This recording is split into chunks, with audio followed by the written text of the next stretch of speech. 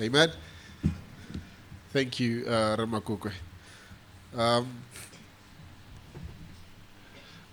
it's a privilege to stand and sing with you, saints, as we raise our voice and plead with the Lord to speak to us even today. So we continue looking at God's word and with a desire to have God speaking to our lives, and with a desire also to walk in His word. So let me also welcome the G and Lydia. I'm afraid to say their surname because sometimes I would mispronounce it. And there's a brother there with them. I don't know if what's his name? What's your name, brother? Utsile. Okay. Welcome to Utsile as well. Again, happy birthday to Nancy Goto. I pray that God will bless you and will keep you. Our brother David was saying last week that in the month of February and March, we have a lot of people here at church who have their birthdays. We had Theo as well. So we have a lot of people. Who's that? Obey as well had birthdays, and there are others who are still coming. Who you can see that in the month of March and February there was a lot of fruitfulness there. Amen. So we continue with our series on Philippians. The name of our series is Life in Christ. Life in Christ in Philippians. And then today we're going to look at Philippians chapter 2, reading from verses 14 to verse 18. And the title, the topic of today is going to be a testifying church. A testifying church. And by a testifying church, I mean a church that is concerned with sharing the gospel.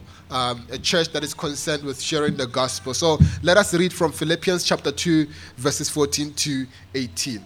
And we'll continue. Philippians chapter 2, verses 14 to 18. I read from the ESV. This is God's word. Let us hear him. Do all things without grumbling or questioning, that you may be blameless and innocent, children of God without blemish, in the midst of a crooked and twisted generation, among whom you shine as lights in the world, holding fast to the word of life, so that in the day of Christ I may be proud that I did not run in vain or labor in vain, even if I am being poured out as a drink offering upon the sacrificial offering of your faith. I am glad and rejoice with you all. Likewise, you also should be glad and rejoice with me. Amen. Dear Heavenly Father, thank you for your word. We pray that you speak to us today, even as we sang. Speak, O Lord. Speak to our lives. Transform our hearts. Change our minds with your word. Conform our will to your will, that we may honor you with our lives. In the precious name of Jesus Christ we pray. Amen. A testifying church. A testifying community. You see, the local church is a testimony to the world. It's God's testimony to the world. It can either be a good testimony or it can be a bad testimony. And the kind of testimony that we have before the world shows our attitude towards the gospel of Jesus Christ. When we have a bad testimony to the world, it shows that we only pay lip service to the gospel, and it has no bearing on our lives and our conduct. We have begun to experience, we have not even begun to experience the transforming power that we speak so much about. When we have a good testimony, on the other hand, if we are a good testimony to the world, then it reflects that the gospel is really at work in our midst. That the gospel is working in our hearts as the church. It reflects the truth that we have been reconciled to God and to each other as well. That we are a new creation in Christ, crowned with new titles of honor. Brothers and sisters, beloved, children of God, saints, disciples, children of promise, and many other titles of honor. When reading verses 14 to verse 18, it is clear that Paul is concerned about the testimony of the Philippian church to the world. We see this when he addresses how they are to relate to one another, and the way they relate to one another, he says it will affect their testimony. It will give a good testimony to the world, or even a better testimony, depending on how they relate in their midst. And I want to bring you closer home here. The question then is, how do we become a testifying community? How do we become a testifying community as CBC, as a community here in Rustenburg? From the text we see 4 personal principles to consider as a testifying community. 4 personal principles to consider as a testifying community, and I will go through them one by one. The first principle is your attitude towards each other. Your attitude towards each other. Look at verse 14. In verse 14 he says, "Do all things without grumbling or questioning." Paul here first addresses the manner in which they are to relate to one another as believers. He says, do all things without grumbling or questioning. And Paul's point here is very clear. Believers in the church are to serve one another for the progress and joy in the faith of other fellow believers. This is what we are to be concerned about. And for this to be a reality, it means availing ourselves, connecting with each other, and coming alongside one another as a church family. And this would mean being inconvenienced at times. It would mean sacrificing time and resources to see the body of Christ progress in the faith. In this kind of atmosphere, there's always a tendency to complain or to dispute. And Paul wants to cut down the root of this tree because before it grows into something that destroys the unity of the body, the harmony of the body. So he wants to cut down this tree before it becomes strong and it's unable to be prevented in the church. So he says to them, do all things without grumbling or questioning. The word that he uses here for grumbling refers not to a loud, outspoken dissatisfaction, but to that undertone murmuring, which one sometimes hears in the entrances of our present-day churches, where certain groups are having it out, so to speak, among themselves. The word refers to the act of murmuring against man and not God.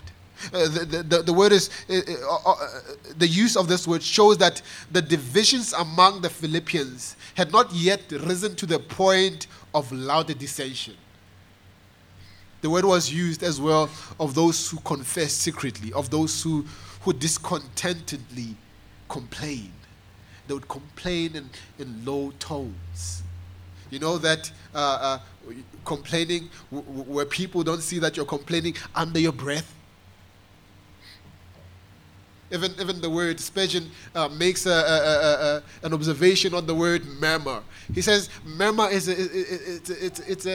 it's a foolish word. It's not a intelligent word. Look at the word. It says it's murmur. It doesn't make sense. It's under the breath. Just complaining complaining about another believer.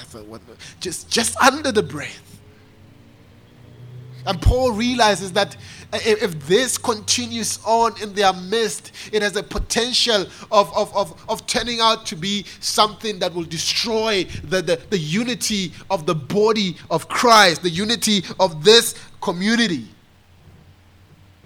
So he says, do all things without grumbling. Whatever you do for the progress of the church, whatever you do for the edification of believers, he says, don't do it with grumbling.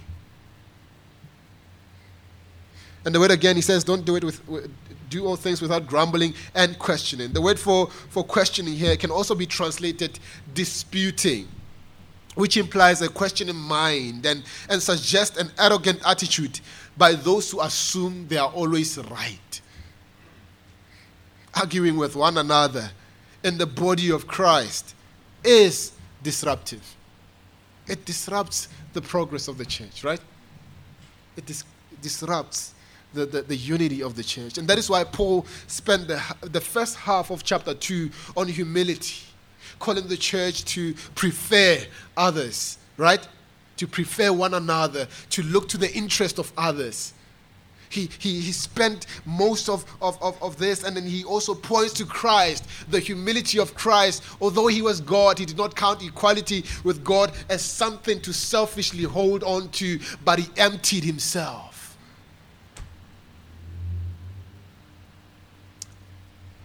You see, grumbling and disputing are sins that expose the posture of the heart. It is the pride of wanting things to go your way, things to be done your way. And when this keeps going on every time in your heart, it becomes a habit that whenever things don't go your way, they are met by grumbling and they are met by a disputing heart. It even goes to a point of even disregarding God's word.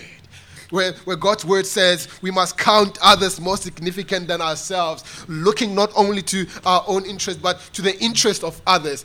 Grumbling and disputing disregards that. It says God's word does not matter. It says, I matter more. It says, my will be done. It is not concerned with the will of God. It is concerned with the will of self. To say, if things are not going my way, then they shouldn't be going any other way. So he calls them first to look at their attitude to one another. Secondly, Paul calls them to look at, he says, your example to the world. Your example to the world. This is the second personal principle that we are to consider. Your example to the world. Look at verse 15. Verse 15 of chapter 2. He says this, that you may be blameless and innocent, children of God, without blemish, in the midst of a crooked and twisted generation, among whom you shine as lights in the world. Yes, verse 15. Now, Paul's point here in verse 15 is that your attitude towards each other will determine your effectiveness in the world. Imagine here with me for a minute, if the world were to look at the church and all they saw were grumbling people that are always at each other's necks. Would they see Christ, whom we say is our peace? We say Christ is our peace. Would they see that? Will they see that hostility that was killed through his cross when he reconciled us to God? Will they see a new body? Will they see a new people redeemed for God? Or are they going to see just the glorified version of the world? Are they going to see people that mirror the world rather than mirror God himself? What are they going to see when they look at the body of Christ? Are they going to see a testimony about our God? Paul says, if your attitude towards one another is Christ-honoring, this will be the result. He says, that you may be blameless and innocent. This is in relation with the world. To be blameless is to live in such a way that people cannot point a finger of criticism and accuse a Christian of violating the principles that he claims to believe in. And the word again, innocent, expresses what the Christian is in himself. It literally means unmixed. It has a sense of being unadulterated. It is used, for instance, of wine or milk, which is not mixed with water, and of metal, which has no alloy in it. So when Paul talks about innocence, he is talking about that when we use this word of people, it implies that our motives are not mixed. That Christian purity must issue in a complete sincerity of thought and character. So he says, when the world looks at us, that we may be blameless and innocent. So blameless is our outward conduct. Innocent is our inward posture, the posture of our heart. He goes on to say, as he continues, he says that we may be children of God without blemish in the midst of a crooked and twisted generation. As children of God, we are to mirror the holiness of God to the world. We are to be a church that walks in the fear of the Lord.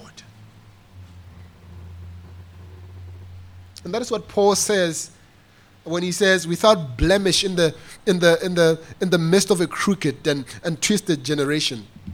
I love what William Buckley says here. He explains the word blemish. This is what he says. He says, the word blemish describes what the Christian is in the sight of God.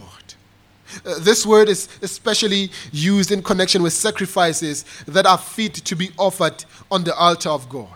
The Christian life must be such that it cannot. The Christian life must be such that it can be offered like an unblemished sacrifice to God. And Paul says, in the midst of this crooked and perverse or twisted generation, you shine as lights in the world. You shine as lights in the world. Such a beautiful description of what the presence of Christians in this world must be like. My wife and I like watching the stars. And one of the things that is interesting about stars is that when stars shine, they shine forth not just as individuals, but as clusters. And when they are out in their billions and you're looking at the sky, covering the sky like an expensive carpet, shining the glory of God. That's where you see their beauty. You see their beauty when they are shining in clusters. And when I look at the stars, I am more interested in bodies of stars than in single stars. The truth is vital. This truth is very vital to Paul's illustration. It also correlates with his emphasis on love and unity in the body of Christ in the previous paragraphs, especially chapter 1, verse 27 and 28, and chapter 2, verse 2 and 4. As we look at the dark sky each night and we see the shining clusters of stars, all beautifully and intricately placed in the universe by God himself, so the non-Christian world should also be able to look at local bodies of Christians and see the oneness and beauty of Christ, reflecting the message that God was reconciling the world to himself through Christ. They must see that when they look at us. They must see us shining like stars. Paul says we are lights in this crooked and perverse generation.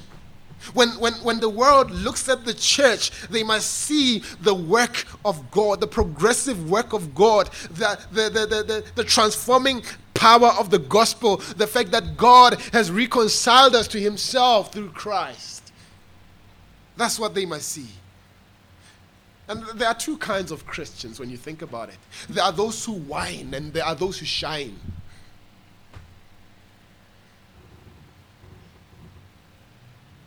And my question is, are you a shining Christian? Or are you a whining Christian? Are you seeking to let your light shine in such a way that it opens up avenues for the gospel with unbelievers? Or are you living in such a way that it hinders the progress of the gospel? Because when they look at you and they hear your thoughts about other believers and your complaints and your disputing spirit, will they be interested in that? There'll be no interest in that. Our testimony to the world can either create avenues to share the gospel, or it can create hindrance in sharing the gospel. There's no other way around it. So Paul first looks at, he says, your attitude towards each other will influence your example to the world. And thirdly, your hope for eternity. Your hope for eternity. Look at verse 16.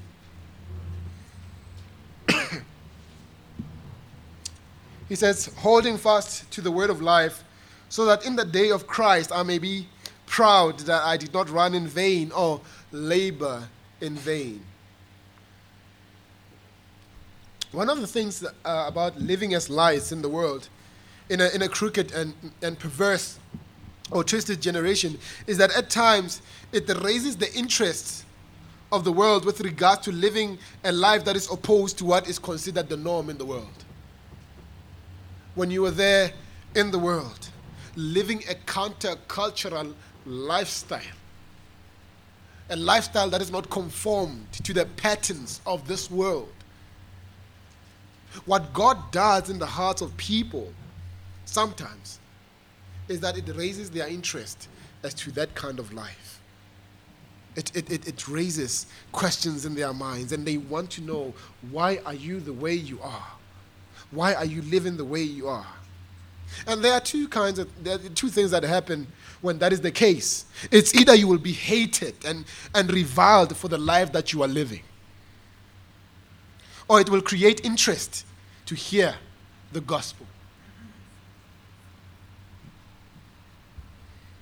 Peter says to the Christians that they are to be always prepared to make a defense to anyone who asks for a reason for the hope that is in you. Always prepared to make a defense, because people are asking for the hope that is in you. Paul says our presence in the world must be marked by holding fast to the word of life. The expression holding fast has two meanings, which are both implied in this text. It means holding by it and holding it out. Are we getting that? Holding by it, standing firm on the word, and also holding it out. Let me explain that a bit. It is the word of life that we hold by, and it's the word of life that we hold out. We live by the word of God, right? The word, all scripture is breathed out by God and is sufficient or profitable for teaching, for reproof, for correction, and training in righteousness, right? We live by the scriptures. In the scriptures, we know who God is. We know what God has done for us through Christ Jesus. We know the hope that God has given us in Christ, the hope of being with Him, of seeing Him face to face. That is our hope, and that is in the scriptures. In the scriptures, we hear the gospel that continues to progressively sanctify us, as we spoke last week. But not only that, as we hold by these scriptures, we don't only hold by them, but we hold them out. We hold them out to people. We are like people who are the only ones who have candles in a dark world. Right? We're holding out candles and showing people the light. We're showing people the way, the truth, and the life. We're showing them that it is in Christ Jesus that one has life. And sometimes our attitude towards God's word can also be a testimony to the world. If we are not taking God's word seriously, the world will see that we're not taking God seriously. Right? James Draper makes a point here. He says, we often think that some Christians do not witness, but they do all witness. The trouble is, some give the wrong kind of witness. They give a witness that says, God is insignificant and unimportant in my life. God's salvation is worked out through us. We will offer the word of life to those around us. He says, will we offer the word of life to those around us, expecting them to take it? Will we do that? My presence in the world as a Christian, your presence in the world as a Christian is to hold by the word of life, to walk in the scriptures, to walk according to as God revealed. But not only that, right? It is not inward looking alone, it's also outward looking. That is why the church must be concerned about the Great Commission, right? Because in the Great Commission, we shine God's light out in the world. And we say, this is the way.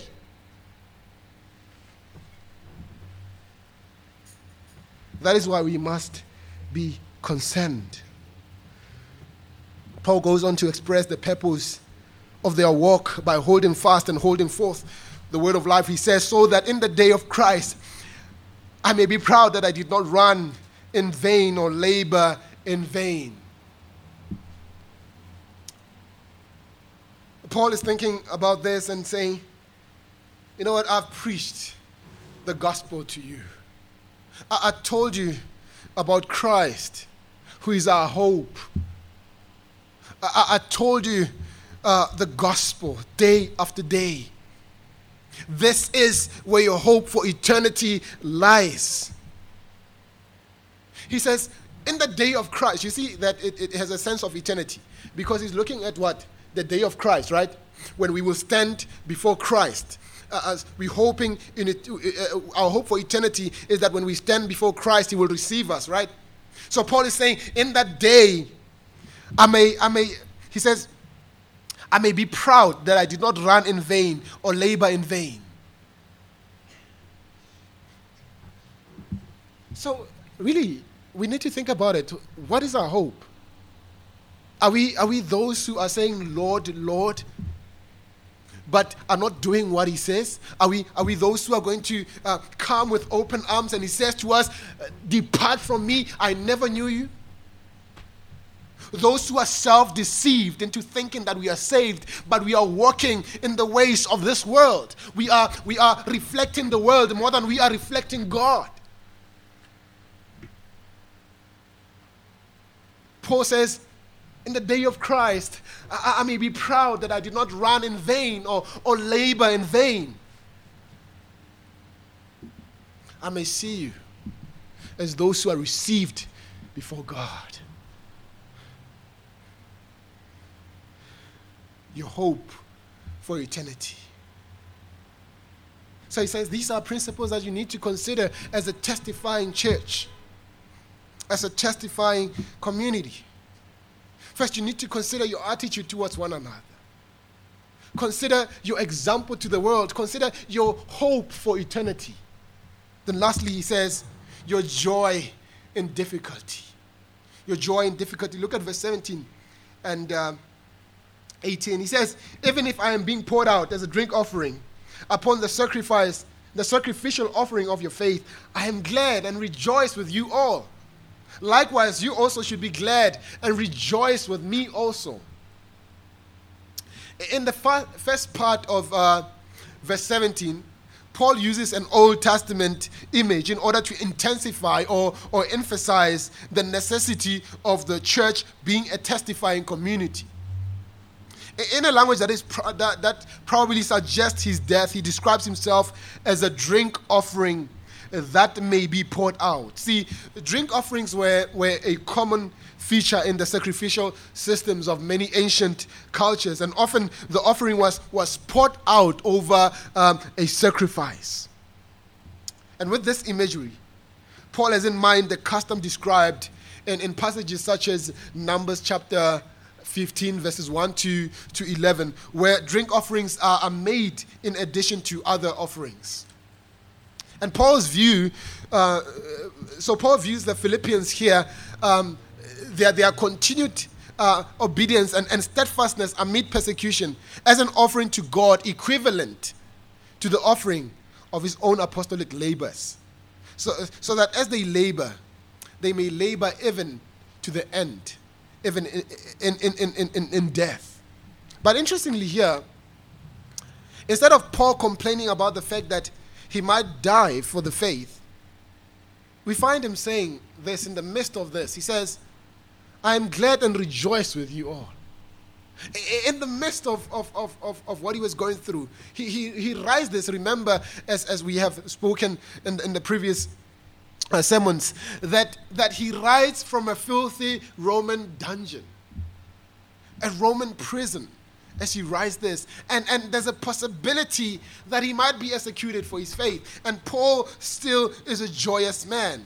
And he says, I'm glad and rejoice with you all. And also calling the Philippians, saying to them, likewise, you also should be glad and rejoice with me. He's calling them to mutual joy. He's calling the people that are being persecuted, that are being killed, that are people that are grieving, and to be glad and rejoice with him. Their joy in difficulty is a testimony as well to a watching world, right? I think it's an idea that we never have in our minds concerning grief. That Christians that are grieving are also still witnessing Christians, still testifying Christians. Even the way we grieve is a testimony to the world, right? It's a testimony to the world. When tragedy befalls a Christian, they are still in the midst of responding to that tragedy, still witnessing to the world. You see, tragedy befalls the believer and the unbeliever. But the difference is in the manner in which they grieve. The unbeliever does not have God to lean on and find comfort in, and therefore most of the time they are weighed down by such hopelessness, as if it was the end of the world, as if there was nothing else they could have hope in. On the other hand, a believer grieves, and yes, they do grieve. A believer grieves, but they grieve with hope in their hearts. Like Paul says, they grieve in the words of Paul when he says, I know whom I have believed, and I'm convinced that he's able to guard until that day what has been entrusted to me. In 2 Timothy chapter 1, verse 12. And they also cry with Job, who was in pain after suffering such a terrible loss, and his body was decaying day after day. But at the end of the day, in Job chapter 19, verse 25, he says, I know that my Redeemer lives, and at the last he shall stand upon the earth. And again they say with the psalmist, as for me, the nearness of God is my good. It is good for me to be near God. I have made the Lord God my refuge, that I may tell of all your works. Do you hear what the psalmist is saying?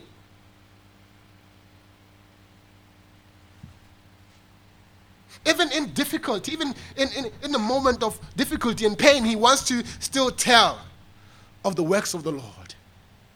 He says, for me, the nearness of God is my good. And think about it. These people that were writing were not writing theoretically. They were writing from what they experienced. Whatever they were saying, it was because of all that they have experienced. In the midst of their griefs, in the midst of their losses, in the midst of their pain, they were still testifying of the goodness and the works of the Lord. This is where our joy is. It is not in favorable circumstances or in a smooth life. but in the reality, in the fact that God is with me and He will be with me to the end. And when the world looks at you in confusion and curiosity, and why so much hope? Why so much peace in the midst of such tragedy, in the midst of such pain, in the midst of such a trial? Why so much hope and peace? Then your mouth will open and says, Mamelang hagelejwetsa, listen as I tell you, and point you to the way. I was dead in my sins and trespasses, without hope in the world, running to my death, with no fear of God in my heart. But I heard the gospel, I heard the good news, saying Jesus died for my sins, and that became the remedy that delivered my weary and lost soul. Today I am delivered. I am a child of God. I believed and I am joyful. I have no worries or regrets. Jesus is my Savior. He chose life for me. I love Him because He first loved me. He gave me life. He gave me life. When the world looks at you in that pain, that is your testimony to the world. That is how we testify as a church. The way we relate to one another. Our example to the world, our hope for eternity, and our joy in difficulty. Amen.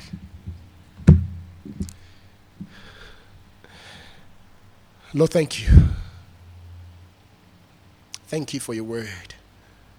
We pray that you impress it upon our hearts, that you stamp it on our consciences, so that we can walk in it. Help us by the Holy Spirit in your grace. In Jesus' name, amen.